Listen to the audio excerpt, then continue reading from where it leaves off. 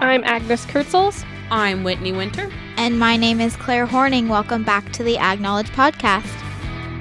Welcome back to the Ag Knowledge Podcast. This week we are talking about irrigation and water management because those are pretty big issues, especially with climate change and everything. We want to be able to conserve water and use it in a mindful way. So to start off with, what is irrigation? Irrigation is artificial application of water to the soil, and there's various different ways to use irrigation. So the first type of irrigation that we're going to talk about is surface irrigation. Water is just distributed by gravity. There's no mechanics or pumps involved in that. Localized irrigation is when water is distributed with low pressure through a piped network and applied to each plant. Drip irrigation is a specific type of localized irrigation where the drops of water are delivered at or near the specific root of the plant. This is a very useful type of irrigation because evaporation and runoff are minimized, so there's less water waste as far as that goes. Sprinkler irrigation is water distributed by overhead pressure sprinklers or guns from a central location in the field or from sprinklers on moving platforms. Central pivot irrigation is when the water is distributed by a system of sprinklers that are moved on wheeled towers in a circular pattern. This system is most common in flat areas of the United States, so around Nebraska, this is obviously the type of irrigation we tend to see the most. Lateral move irrigation is when water is distributed through a series of pipes, each with a wheel and a set of sprinklers that are either rotated by hand or with a built-in mechanism. The sprinklers will move a certain distance and then they have to reconnect the hose to the next distance. It's less expensive but requires more labor because you have to hook it up and unhook it.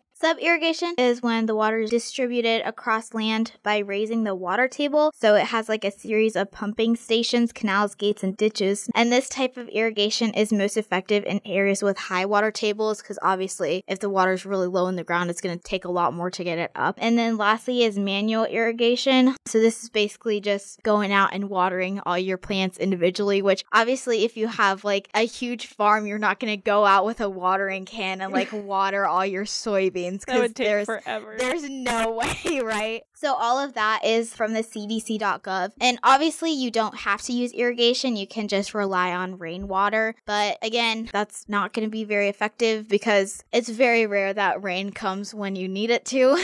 So like for Agnes this summer, everything was drying out and it was bad. But and then sometimes you get floods and have too much water in some places and not enough water in others. So irrigation is also a good way to kind of even that distribution. But there's a lot to consider, I think, when you are looking for what type of irrigation you're going to use. Like I mentioned, obviously around here is a lot of central pivot because we have pretty flat areas, so it's really easy. But then again, that's wasting water a little bit because evaporation is happening. You're not getting to the corners. It's usually like the green circle and then kind of the brown on the corners because it doesn't get that far because it's obviously going in a circular rotation. So especially when you get a farm and you're like, I need to irrigate this, and you're talking to whoever's selling you a system or whatever person you're consulting about that, I think it's definitely worth the time to maybe invest a little more in something like drip irrigation or something, because really you're saving water,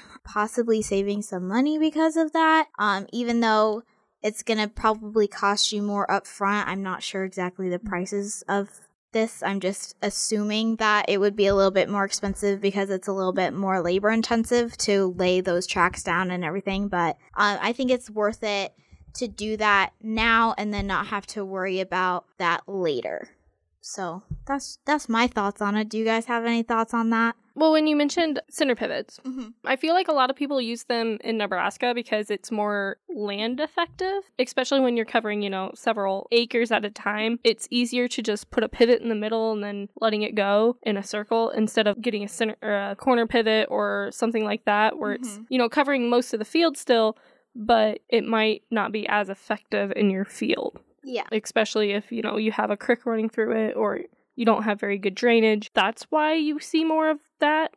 That's a good point. And I feel like laterals are used in like smaller fields. A lot of like the test plots around here, they have lateral irrigations because it's kind of harder to have a bigger one. I can't remember where, but I saw like a miniature center pivot. It did the same thing as like the normal size center pivots, but it was a third or even like a fourth of its size. I've seen lateral irrigation systems in gardens, especially where these people are like, it's not the flatlands, what Nebraska mostly is. I think it might have been Minnesota or Colorado or something where it wasn't, okay, this is the part where we can. A little bit more rough terrain. Yep. Most of the area around them was not feasible for crops, so it was more for livestock. But like that small piece that they did utilize, they did use a lateral system. So, like, again, it depends on not only your financials, but also the geography is a big indicating factor of what you can and can't use. Because did you guys learn in school about that one? I think it was the Mayans, and they had those... Oh, the terraces. Yeah, the terraces, so they would, like, all drip down onto each other, and so they could, like, distribute it properly that way. Like, how smart was that? It's one of the first irrigation uses that they have records of. Yeah. Because they would do flood irrigation. So they would carry the water up to the top, and then it would just follow the terraces all the way down so that it would water everything. And the bottom probably didn't get as much water as the top, and they probably planted crops down there that didn't need that much water. But around here, people usually use terraces as erosion control. Yeah. They don't really use it for water purposes. Because there's not enough of an angle for it to use it for that. Well, some place, especially up north here, there are some places That's true. It's very steep, but the soil isn't good for crop. So they just keep it grass and have it grazed, which is an effective use of that land. And creating that terrace is going to stop that erosion, which is taking away that topsoil, which is making that soil less profitable. Good points. Okay, so then I have in a publication from the USDA. It's talking about water use and pricing in agriculture. So for anyone who didn't know, irrigated agriculture remains the dominant use of fresh water in the United States. Although it is declining, national irrigated crop has expanded over 40% since 1969, and field water application rates have declined about 20%. So basically, irrigation is where the majority of fresh water goes to. Again, with the whole idea of water waste and conserving water. Because there's only a limited amount of fresh water, you obviously can't just go to the ocean, get a glass of water, and call it a day. Because you're going to get a disease, or that salt water is going to give you a disease, and you're just going to dry out like a raisin, and it's going to be awful.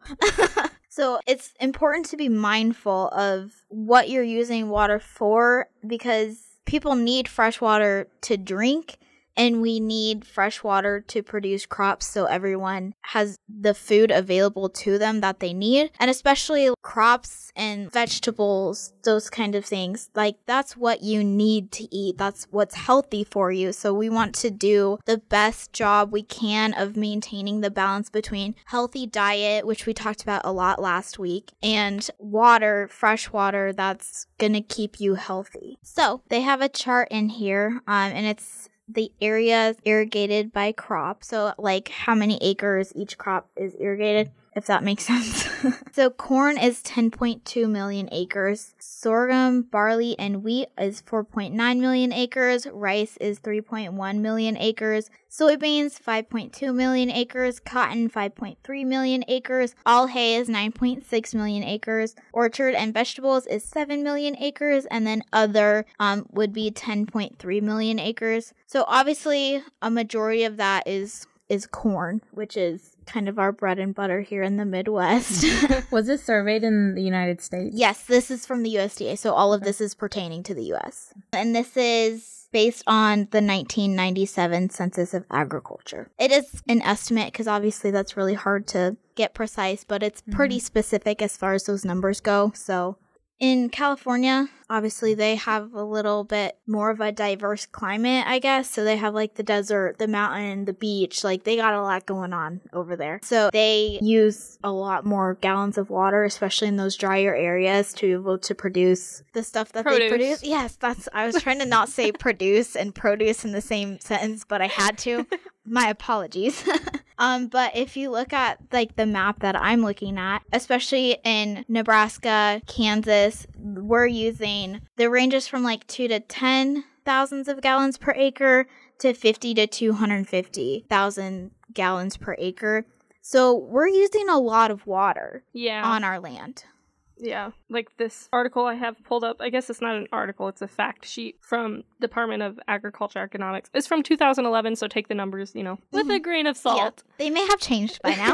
It's been 10 years. Yeah, it's been 10 years. But the top 4 states that use irrigation are Nebraska, California, Texas, and Arkansas. And comparing those to Nebraska, that's crazy to think that Nebraska is in those top 4 because like California is huge, Texas is huge, Arkansas not so much, but they're also like pretty dry. But if you think about it, like what percentage of that state is farm ground? You know what I mean? That's true. Because especially California, you can't have farm ground on the mountains. You can't have farm ground in the beaches, and a lot of those are big cities with big populations as well. Yeah. And not in Arkansas, I don't think, but Texas, California, just kind of their geography contributes to that, I think. On the term of numbers, it does have some here. So for total irrigated acres, Nebraska is ranked first with 8.56 million acres. California is 8,000,002. Texas is 5.01, and Arkansas is 4.46. So Nebraska is almost double of Arkansas. Yeah, that's crazy. That's a lot. So it's And, and then down the mountain and then plateaus off kind of into the other ones. Well, and when you think about it, Arkansas is pretty small compared to like Texas and California. Well, yeah, it's closer to our size than the bigger states. And Texas, I mean, is just so big. I don't think half of the state you can even put irrigation on just because of the soil and crop use and everything, because most of that I think is just cattle farms and goat farms and everything. Yeah, Arkansas is roughly about 53,000 miles, where Texas is about 269,000 miles. So for perspective. So does Texas do a lot more like livestock agriculture than like crop agriculture? Well, I know they're number 1 in goat production. I think they're top 5 at least for beef, and probably sheep also. Yeah. I don't know if they do a lot with pork because I think it gets too hot down there for that. This article like breaks the irrigation down per county in Nebraska as well. So my county, which is Cedar County, has 112,123 acres irrigated. Mine would be Fillmore or Clay. I gotta find it. Hold on. Okay, Clay is 218,000 and some change. Okay. Around there. I guess I live in Lancaster County, but you can look up Lancaster and Saunders County if you so desire. Lancaster is only 15,000. Because Lincoln. Lincoln. What is Saunders County? I'm curious. 93,000. Yep. What's Fillmore then? 223,000. Dang. Nice. Compared to how big that county is. Yeah. Yeah. Pretty big. It's fairly small compared to like Lancaster. It's a decent size for the South. Okay. I would like to mention though, Cherry County doesn't have any numbers in it. Like it doesn't have any number listed. But those are 2007 numbers, so those are going to be so different from what they are now. Some of these articles are a little outdated because a lot of, especially census stuff, they do every like 10, sometimes 20 years, depending on the importance of it. So just keep in mind that these numbers may not be entirely accurate at this point, but I mean, they're what we have to go off of at this point. So just a little heads up there. I'm looking at a pamphlet from UNL about, it's a fact sheet, just kidding. Nebraska irrigation fact sheet, and this is from 2011, so again, a little outdated. So it says about 80% of the state's public drinking water and nearly all of its private water supply are from groundwater sources. Again, the aquifer is our big, like, money-making water supply, and we have, like, just in the aquifer. Oh, like just water reserves on top of the aquifer that a lot of people tap into. Yes, that's what I'm trying to say. Because they don't have to dig down into the aquifer because we have so much, like, in between. Yes, exactly. I know, Whitney, you have an article about groundwater. So Nebraska, they have a correlation water rights for groundwater. It just explains that the correlation rights allow landowners to drill drill wells and extract groundwater from the aquifer or any lakes or ponds under our ground surface, So in 1957, the unicameral passed this legislation requiring a registration for all wells. So landowners had to first obtain a permit to drill from their local district, and then once that was approved, you could start drilling a well and extract as much groundwater as needed for as long as it was deemed beneficial. Mm-hmm. Yeah, because I know the water at my house is well water. Mm-hmm. Ours is too. We have a well on each property we just had to re-drill one of the wells on our property. So yeah. This fact sheet from UNL says that Nebraska has more than 100,000 registered irrigation wells and an additional 16,000 registered water wells. So wow. the 1,600 would be water for drinking, and then the 100,000 would be specifically for irrigation. Yep. Which is a lot. And between 2002 and 2007, Nebraska experienced the largest expansion of irrigation and of the top 10 irrigated states in both acres and percentage change. So while we were adding 934,000 acres, the other 9 states were decreasing by average about 186,000 acres. So we were shooting up and everybody else was dropping down. So I think that's kind of an interesting contradiction as to why that would be happening. So I found another article. It's on ianr.unl.edu, which is the Institute of Agriculture and Natural Resources at the University of Nebraska-Lincoln, and it's just about Nebraska's irrigation history. But it says that Nebraska has had irrigation since really the 1800s. Since the dawn of time. Since we moved west. Since the University of Lincoln was founded, basically. It expanded the most during the 1970s, which was a big drought year. That decade, there were 3 times as many irrigation wells that were drilled compared to any other decade. And I assume that's still accurate till this day, because that was a huge increase in technology, and then we also had access to just the technology to drill down that far. And especially when everyone during that time was we need something to help these crops because we're losing money anyway.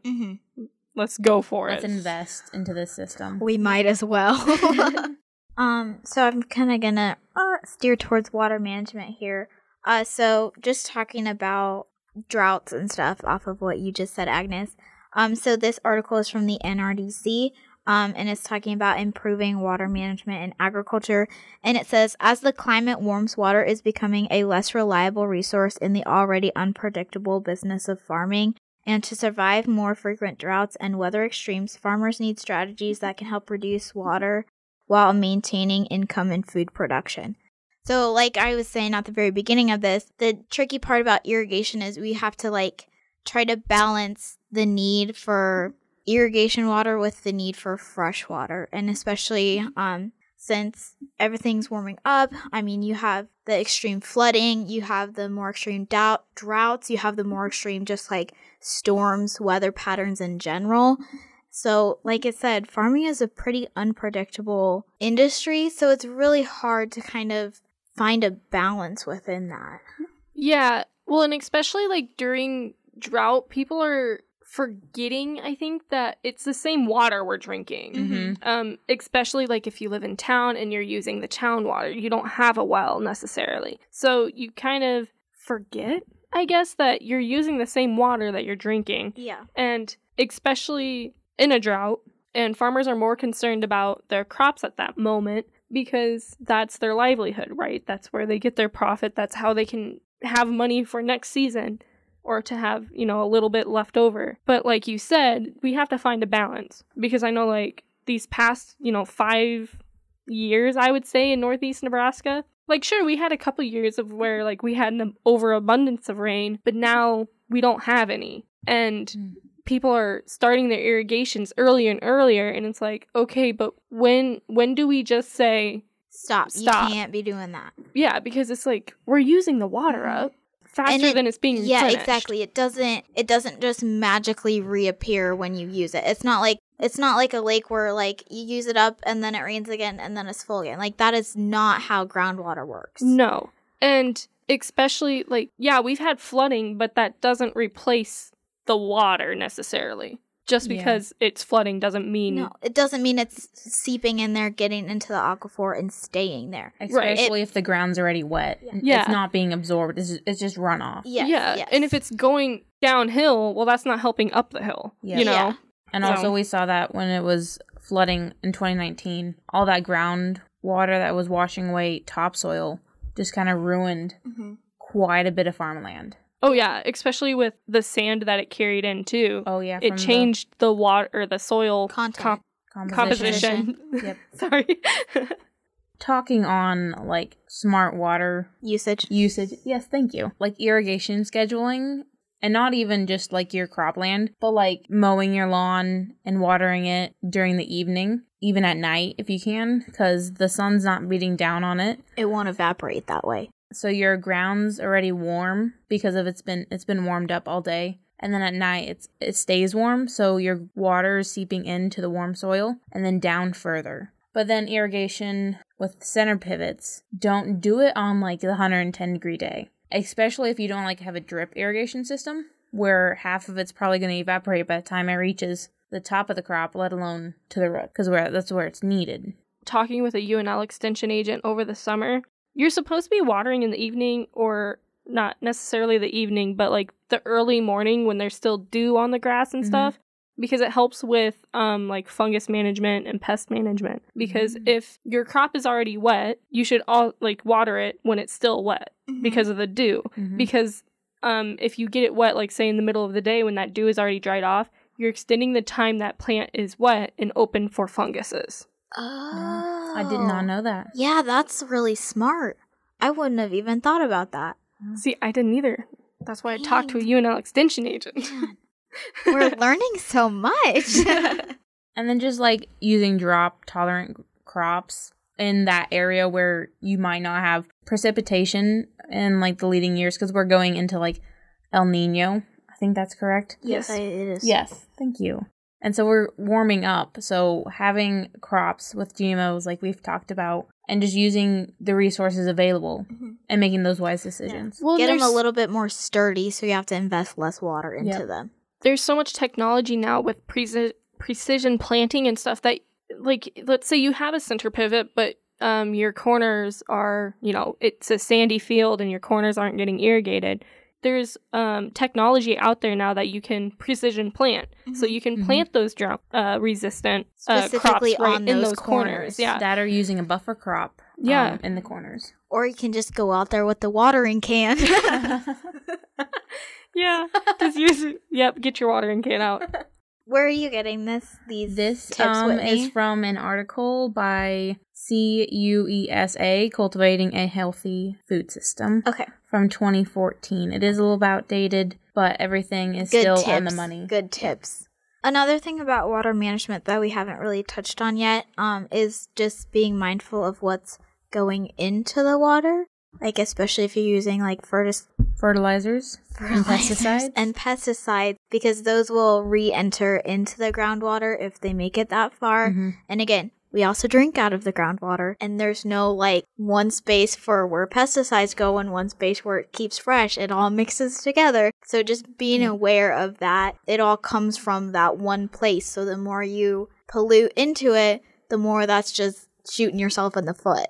I always find it interesting, like, driving down highways or roads or whatever and looking at the irrigation pivots and seeing if they're orange in color, because usually that means either A, they have salty water, or there's some type of nitrate in the water, or it's very iron heavy water. So it's very interesting to me to, like, I don't know, watch for those things, be like, oh, the soil is rich in this, or their water is anyway.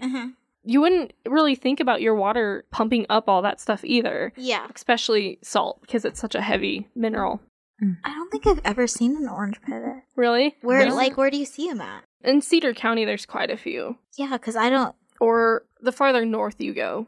I guess I never pay attention that much up here. Because down south, I don't think I've ever seen an orange one. Well, usually they don't... Again, that's usually on older pivots where it's, like, entirely orange. But if you look near, like, the sprinkler systems on it and they're tinged orange, Huh. I mean, you have to be going relatively slow to Yeah. like look at it real close. To but- really evaluate. Yeah.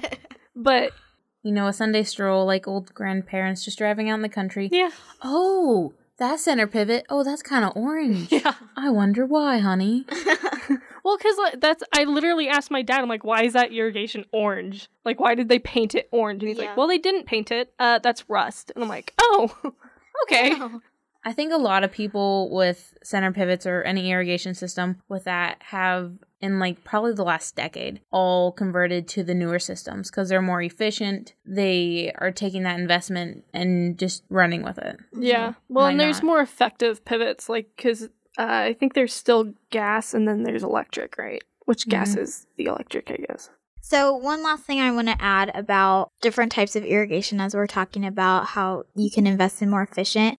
So by shifting from flood irrigation to drip irrigation, water usage was reduced by 20%, which is, I mean, not a huge percentage, but a pretty significant percentage when you're talking about all the water that you're using. Mm-hmm. And then Whitney also had something to add about the 100th meridian, which I don't even know what that is. So please explain. So it's a dividing line in the Midwest. So normally it was the 100th meridian. It's now more the 98th meridian line, which is the longitudinal line on the globe that you're looking at. Longitudinal's vertical, right? Yep, north Okay. and south, that line. It was the 100th meridian. Now it's more considered the 98th because we've shifted about 140 miles east due to like their global warming with El Nino and everything. Like scientists have seen this like shift in our boundary line.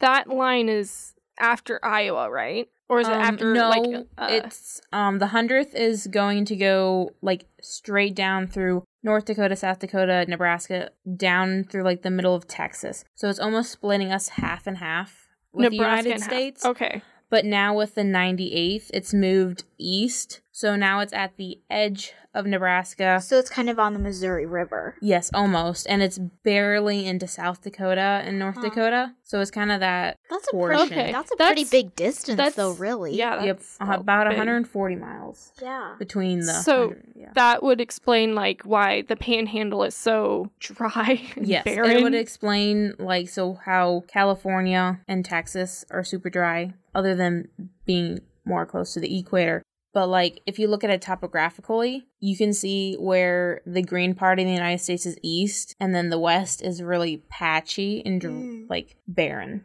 Yeah. Interesting.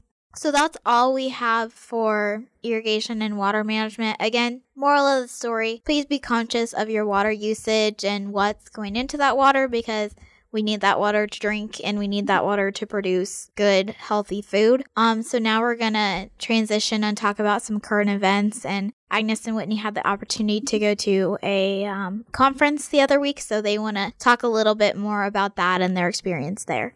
We went down to Heard That, which was a Women in Ag conference hosted by UNL, and we listened to 4 speakers. Mm-hmm. 4 speakers, and then we had the opportunity to listen and watch Temple Grandin and Dean Fish. Dean Fish from... Colorado State, I think, right? Well, Temple Grandin's from Colorado State. I believe he's Dean from Fish is Santa Fe Fe. Ranch. They did a cattle demonstration on... Cattle handling demonstration. Cattle handling. Wow. Cattle handling, and it was just a small thing. I think they only had, 5 cattle? Yeah, it was. Yeah. It's just some of the cattle that UNL has. They use it for their projects. I'm pretty sure they're the same cattle that FFA uses with livestock judging. Yeah. Because they looked familiar. They own their cattle, but once they hit market, they'll sell them and then buy other cattle, which, happens. The first speaker we listened to was about economics and profits and what, as a farm business owner, you should be looking for in the markets and when you should be, placing your He profits. talked about when to look at the market and figure out, when to start looking at the market to actually set a date of when you're going to sell your livestock. I think he said 3 months is at the bare minimum is when you have to almost quote, register your livestock. Yeah. And pick your plan. So it's kind of like life insurance. So you're wanting this amount of coverage. You're going to get this amount of money for whatever coverage you pick on whatever certain months that you're wanting. Mm-hmm. So say you want 98% coverage for this mini head, and you're going to sell it in January. And then it'll give you a spreadsheet of what kind of prices you can get and what are expected with the current markets of profitability you'll get back. That's really smart because it lets you plan ahead and doesn't mean you're just going to throw it last minute. It really like gives some structure to that process, which I think would be a really helpful thing for some people. Well, and the whole point is that, like, let's say markets just tank. They hit rock bottom, but you have insurance. So you can still make maybe not a huge as much profit, as you would have. Yeah, but you're still not going to lose out on it. Huge money. So no, that totally makes sense. And that was with Elliot Dennis. He was a part of the University of Nebraska also.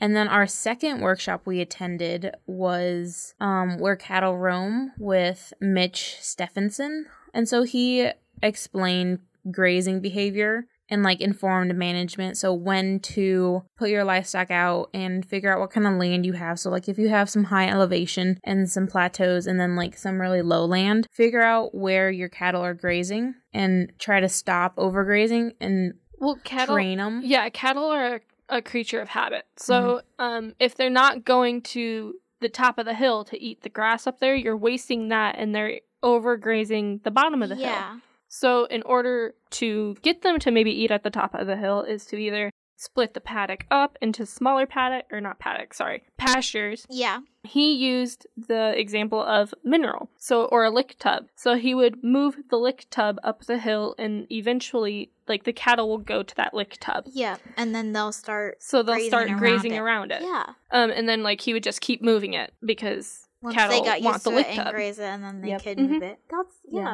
It was almost like a training exercise. Yeah.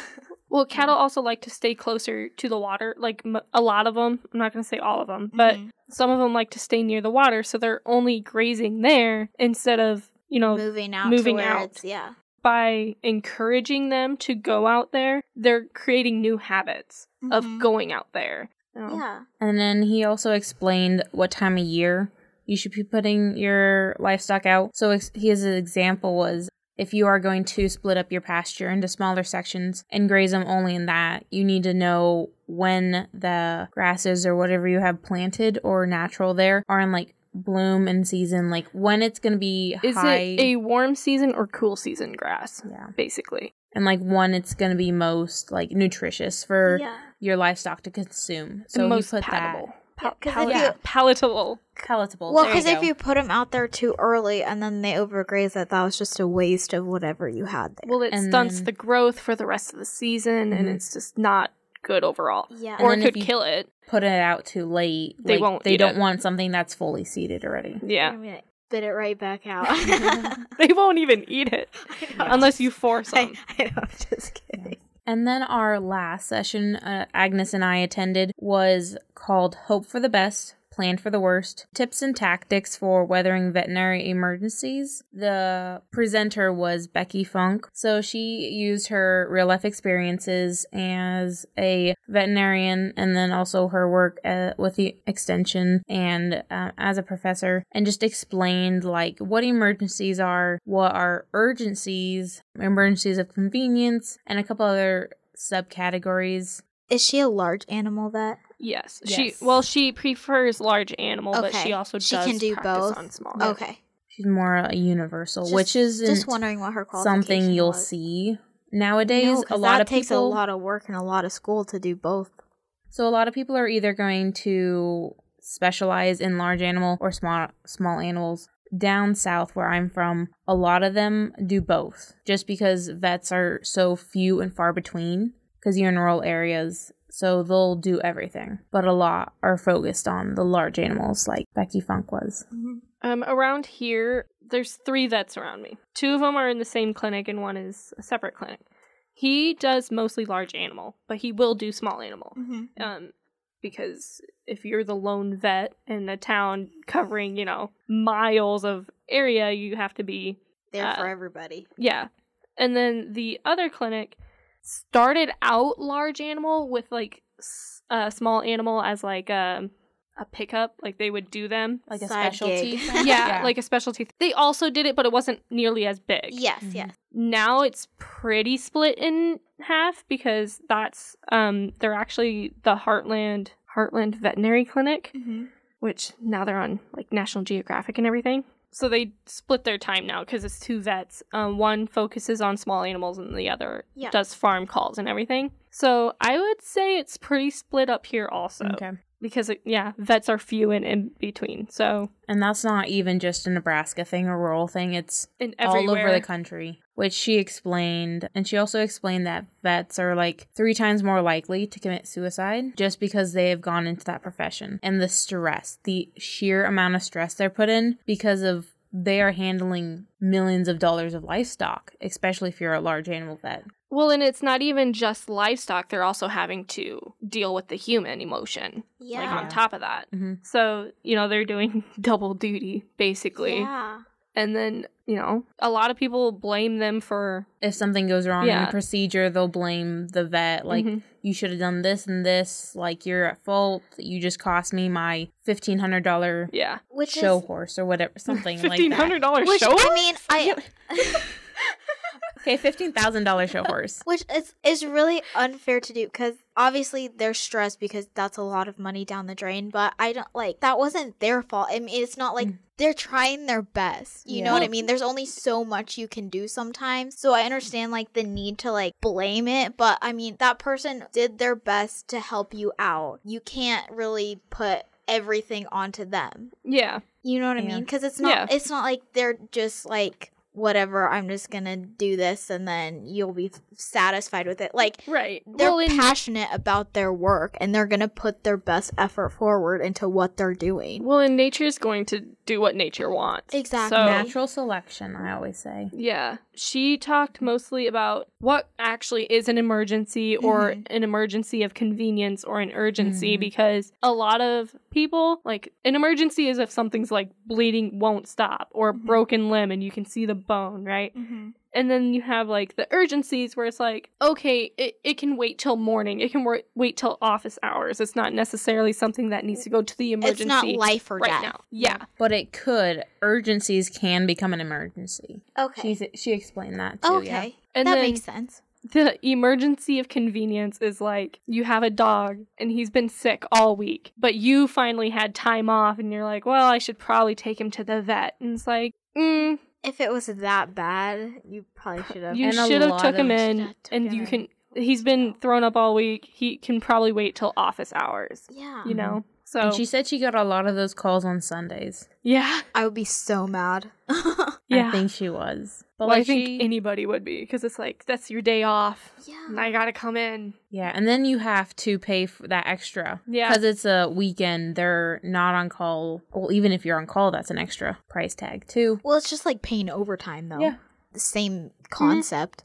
Yeah. And I would expect to be paid overtime for calling me on a Sunday for something that could could have been waited. taken care of when I was at work. Yeah. And that was her point, though. It was Yeah. like, you waited this long, you can wait till business hours. And, like, those situations can also become, like, actual emergencies. Yes. Especially if you've waited all week for a dog that's probably But then- dehydrated. But then that's not on That's the not on the vet. That's all on you. Yeah. Like, that was your fault. You should have identified that and taken the time out of your day to take care of that issue. It is not her fault that you waited until Sunday at 8 o'clock to call her and she can't do anything about it right now. She also explained the pet owners, especially with like small animals, looking up on Google the symptoms and like, oh, my dog has this, my cat has that. Yeah, like Dr. Google. Yep. And it's just like people going to WebMD to try to figure out what's wrong with yourself. You look up because you have a headache and you find out that you're dying of brain cancer. Yep. It's Yeah. like, obviously that's not the case. Yeah. Yeah.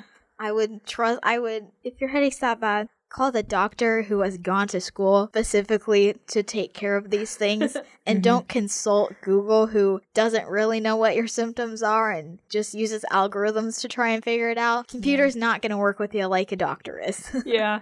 And then we listened to a marketing specialist, right? From Culver's. Yes, marketing public relations specialist from Culver's. Her name was Allison Weedgen. But she talked to us over our lunch break. And she gave us a little keynote presentation explaining what Culver's is.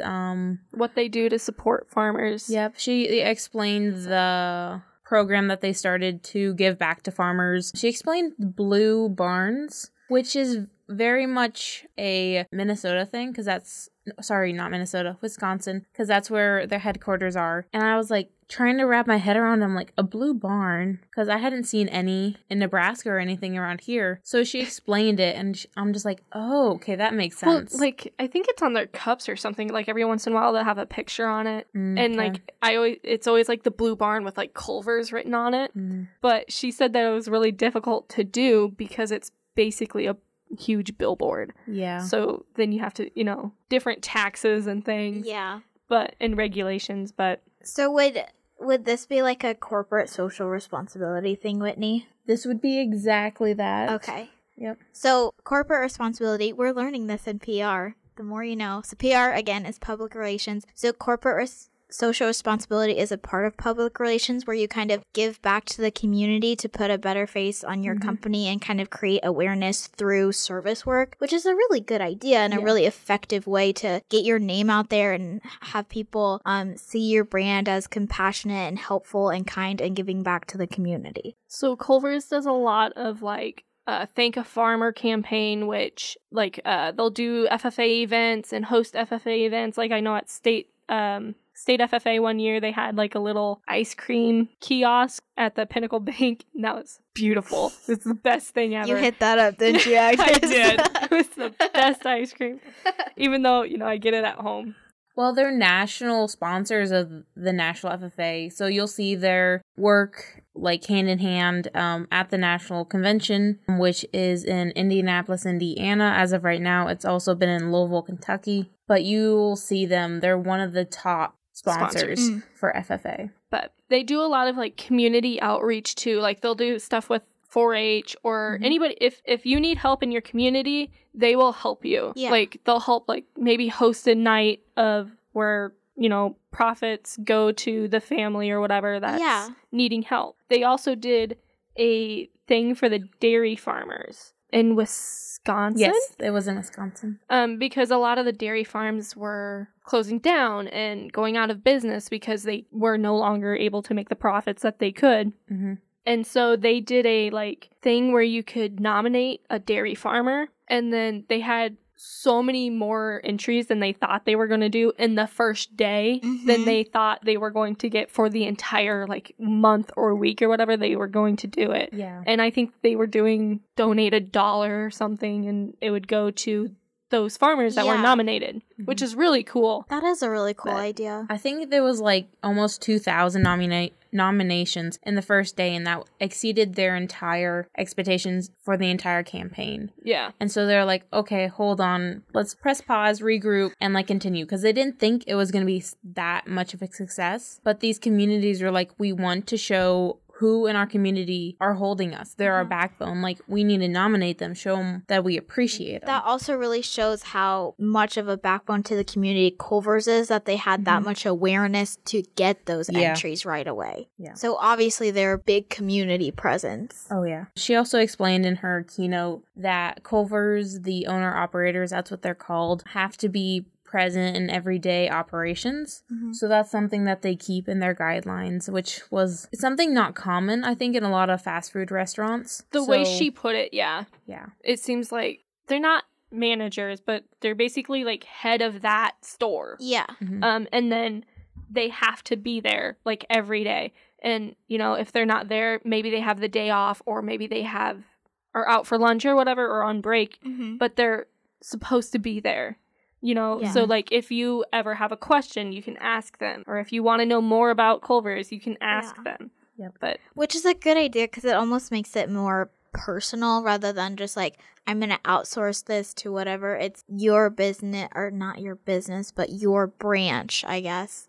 whatever you call it. And that was what There's a she different was word like. for it, but I can't think That's of what it. she was like. That was their whole thing, was like they want to be personable. They want to be in the community also, because that's who's working for them, the people in the community. Which is a good, I mean, I think it's a good policy to have, especially because it lines up with the rest of the values that you guys have been talking about community involvement. It really initiates that as well as keeps it up. They also explained, like, with fundraising and, like, supporting the community, one of the stores put on a night where Help took all the money and bought school supplies because the school was about to start and they didn't have any of the supplies for, like, you know, elementary kids. Pens, pencils, crayons, notebooks. And so they held a night with the owner-operators and, like, did, like, a whole fundraising scheme for the school. So that was, I thought, was a really ingenious plan.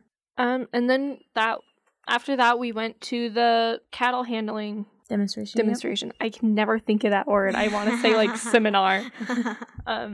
Demonstration. Yeah. I think you guys touched on this a little bit in our last podcast, the cattle handling part.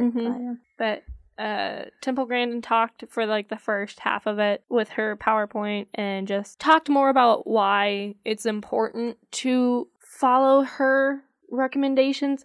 That kind of sounds like self-centered, but like why, like those programs that are put there for safe handling, because there's a reason they're there. Yeah. She's done so much research with these techniques and trying to handle your cattle, so they are minimize the stress with both you and the livestock. I also didn't know that they were, they have the same like color spectrum as like dogs. Like they're not just like black as and white. in what they can see. Yeah, they can see color. But on, what is it, red? They can't see red. They can't see red. So that's why those pen things are blue? No. Both Temple and Dean explained in their presentation and demonstration that a lot of the facilities Temple had been visiting to like help with their guidelines and like readjust whatever they needed in there. Bright and contrasting colors. Even if they couldn't see that color or colors, that it helped if you had like something very similar as the wall and like the paneling, so they weren't distracted by like, oh, this is a brighter color on our spectrum than this color. And then changing like lab coats, so when something's in the facility is walking past them, they're not going to be distracted out of the corner of their eye by this contrasting object color. Of a contrasting color. Which I was like, oh, wouldn't have thought about the lab coat. Because that could, like, spook you or something, really. Well, if you're, like, let's say it's a darker shade on their color scale or whatever, and you're walking by in a bright white lab coat or a jacket or whatever, and they can see that, it makes them throw their attention that way. So now they're not moving forward anymore. They're looking to the left or whatever. Because you got to make sure that's not a predator coming at you. Yeah.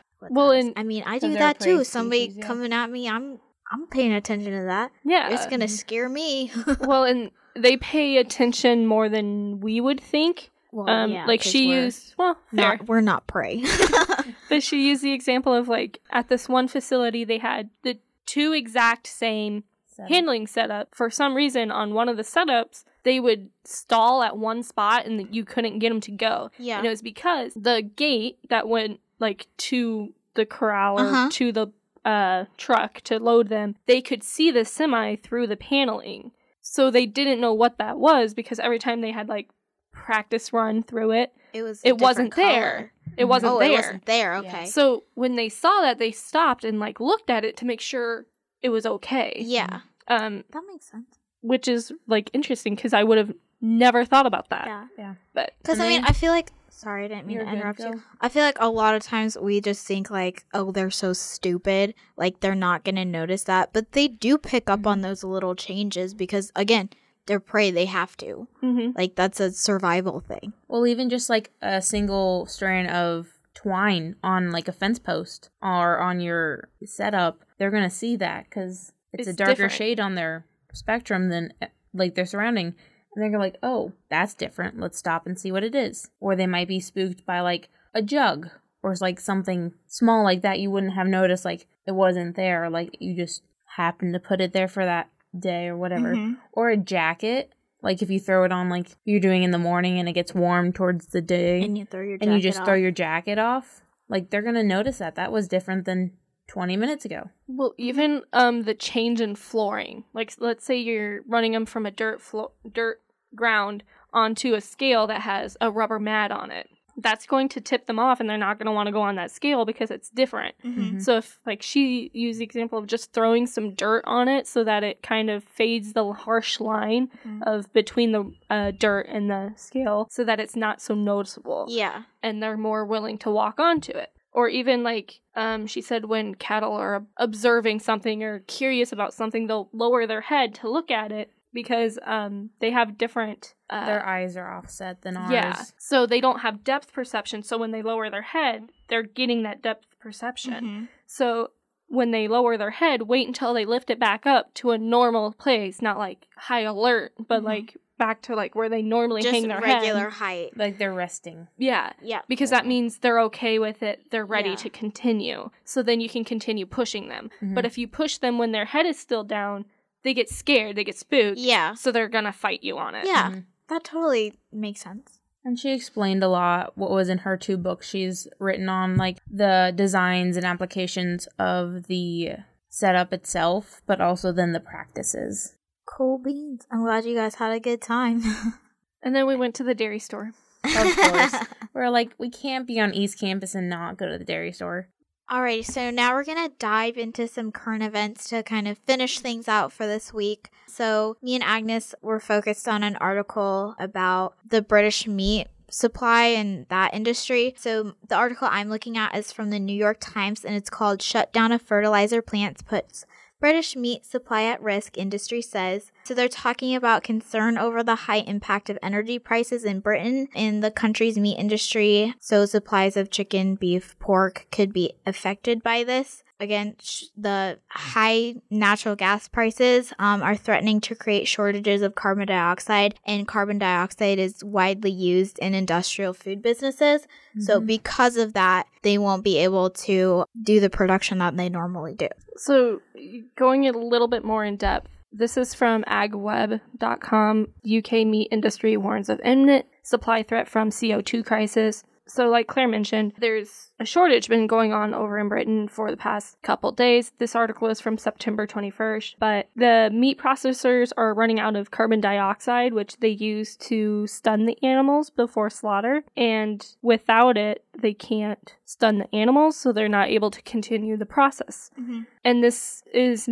from the jump in gas prices and several other domestic energy suppliers that have gone out of business. And also, they are having a truck driver shortage, so they're not able to get what they do have to those suppliers or to the buyers. They can't distribute their product. Yeah. Okay. They're saying that there's a 10 to 5 day supply shortage. Like some of the processors have only 10 to 15 days left of supplies. Okay. Sorry. Gotcha. Because the processors can't stun the animals, it's also preventing a backup by the farmer. Because the farmer can't ship their animals to the slaughter plant because the plant doesn't have holding room. Yeah. And so now that's causing a huge animal welfare problem on the farm. Because they're overcrowded. Yeah. So kind of going off of that, this article is also talking about the food supply shortage is illustrating how problems in one industry, so the high natural gas prices, can ripple across because of the economy is so tight in Britain. Obviously, one industry is impacting all these others and creating a backup and creating problems for more than just that one industry.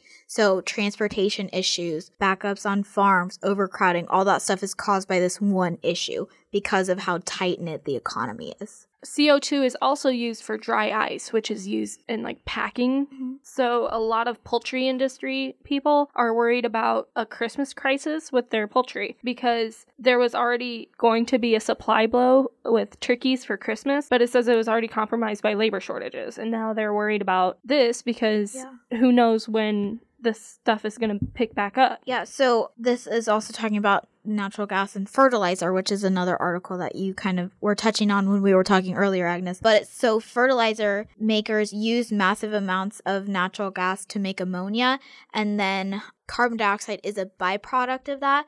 And so that carbon dioxide is used in carbonated drinks and that kind of stuff, which is also in the food industry. So it's more than just the meat that's getting impacted by this shortage. It's a lot of other food-related or not food-related things that rely on those byproducts and those kind of interconnected relationships to function. Does either of your articles say if the public has started to see that impact of any of this? I would say it's going to be up until they run out. I mean, now that these articles are out, though, the people are probably mass buying, so that's probably not helping. Panic buying, not mass buying. I don't know why I said well, both. Well, both. Panic buying is kind of mass buying. Fair. Yeah. Related subjects. But I assume prices are probably going to go up. Yeah. Especially in the gases. Who knows? We shall see. Oh, the article says they're 2 weeks away from seeing real impacts on shelves. Oh, okay. My article is from the Michigan Farm News, posted today, actually the 28th. So 2 Michigan projects were just awarded just a little over $7.3 million in funding through the USDA's Regional Conservation Partnership Program's Alternative Funding Arrangements, which focus on climate-smart agricultural practices and forestry, and then just some other conservation priorities. So, according to the USDA, there were only 15 partner-led projects that address natural resource concerns on private lands out of the whole selected nationwide, which received $75 million in funding.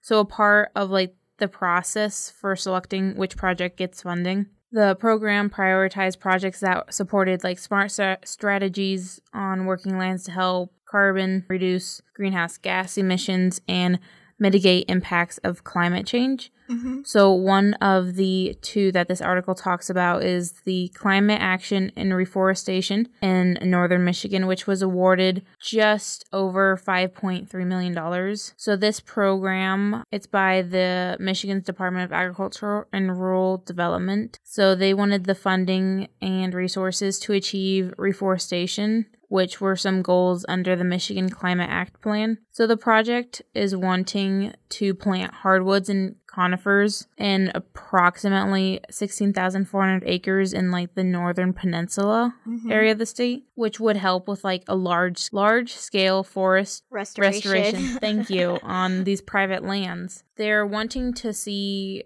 a report on environmental outcomes related to sedimentation, nutrient loading, and carbon sequestered. But I think that's a really smart program to have because it kind of gives incentive to take those steps. And especially reforestation is a really big deal because we have a lot of cutting down of trees and stuff that, you cut them down and then you don't replace them. That's a really kind of not good thing to do. Even if they do replace them, you have to wait so many years until they have to regrow. Yeah, until they're large enough to then harvest again. And trees take a long time to grow to get big enough to be able to use. And a lot of the trees that are being planted are then harvested too early, so they're super soft and they're not durable and just it makes cheap lumber. Yeah. So, and I think Nebraska does a really good job with our Arbor Day, where you pick up a tree and you plant it, and their whole process of that. Well, if you donate $1, they plant a tree. Yes, there's a lot of companies and organizations that have done programs like that. But then the other program that was selected for funding through the Michigan program was the Saginaw Bay Watershed ASSET program, which was awarded just under $2 million. So the project partners want to increase the permanent adoption of strip till and cover crops in that basin. Which is an area with almost 700 sugar beet farmers who typically use intensive tillage practices. So they want to kind of get away from that. So they're offering an incentive package per se to adopt these practices of strip till systems and reducing nutrient and sediment loss with their nearby waterways. According to the article, the partners aim to achieve a 2,000-ton sediment reduction and a 9,000-pound phosphorus reduction. Water quality, economic, and social outcomes will be reported to measure project success. Yeah. So that kind of goes back to the water management irrigation practices that we were talking about earlier by planting cover crops and keeping those in the soil rather than into the runoff and into the water supply. So that's very relevant to our discussion. Well, anyway, I think that's going to wrap up our podcast for this week. Thanks for tuning in. Thank you for tuning in to this week's episode of Ag Knowledge. This podcast was created by Agnes Kurtzels, Claire Horning, and Whitney Winter as a part of Radio Production Workshop at Wayne State College. Tune in on Thursdays at 5 p.m. for more Ag Knowledge, and listen to KWC 91.9 The Cat on the TuneIn app. Previous episodes can be found on Anchor, Spotify, Apple Podcasts, or Google Podcasts, or wherever you listen to podcasts. New episodes are released on Fridays to these and other platforms. Music is Surf Day by Marcos H. Bolanos, found on freemusicarchives.org. The song was edited for the use of this podcast.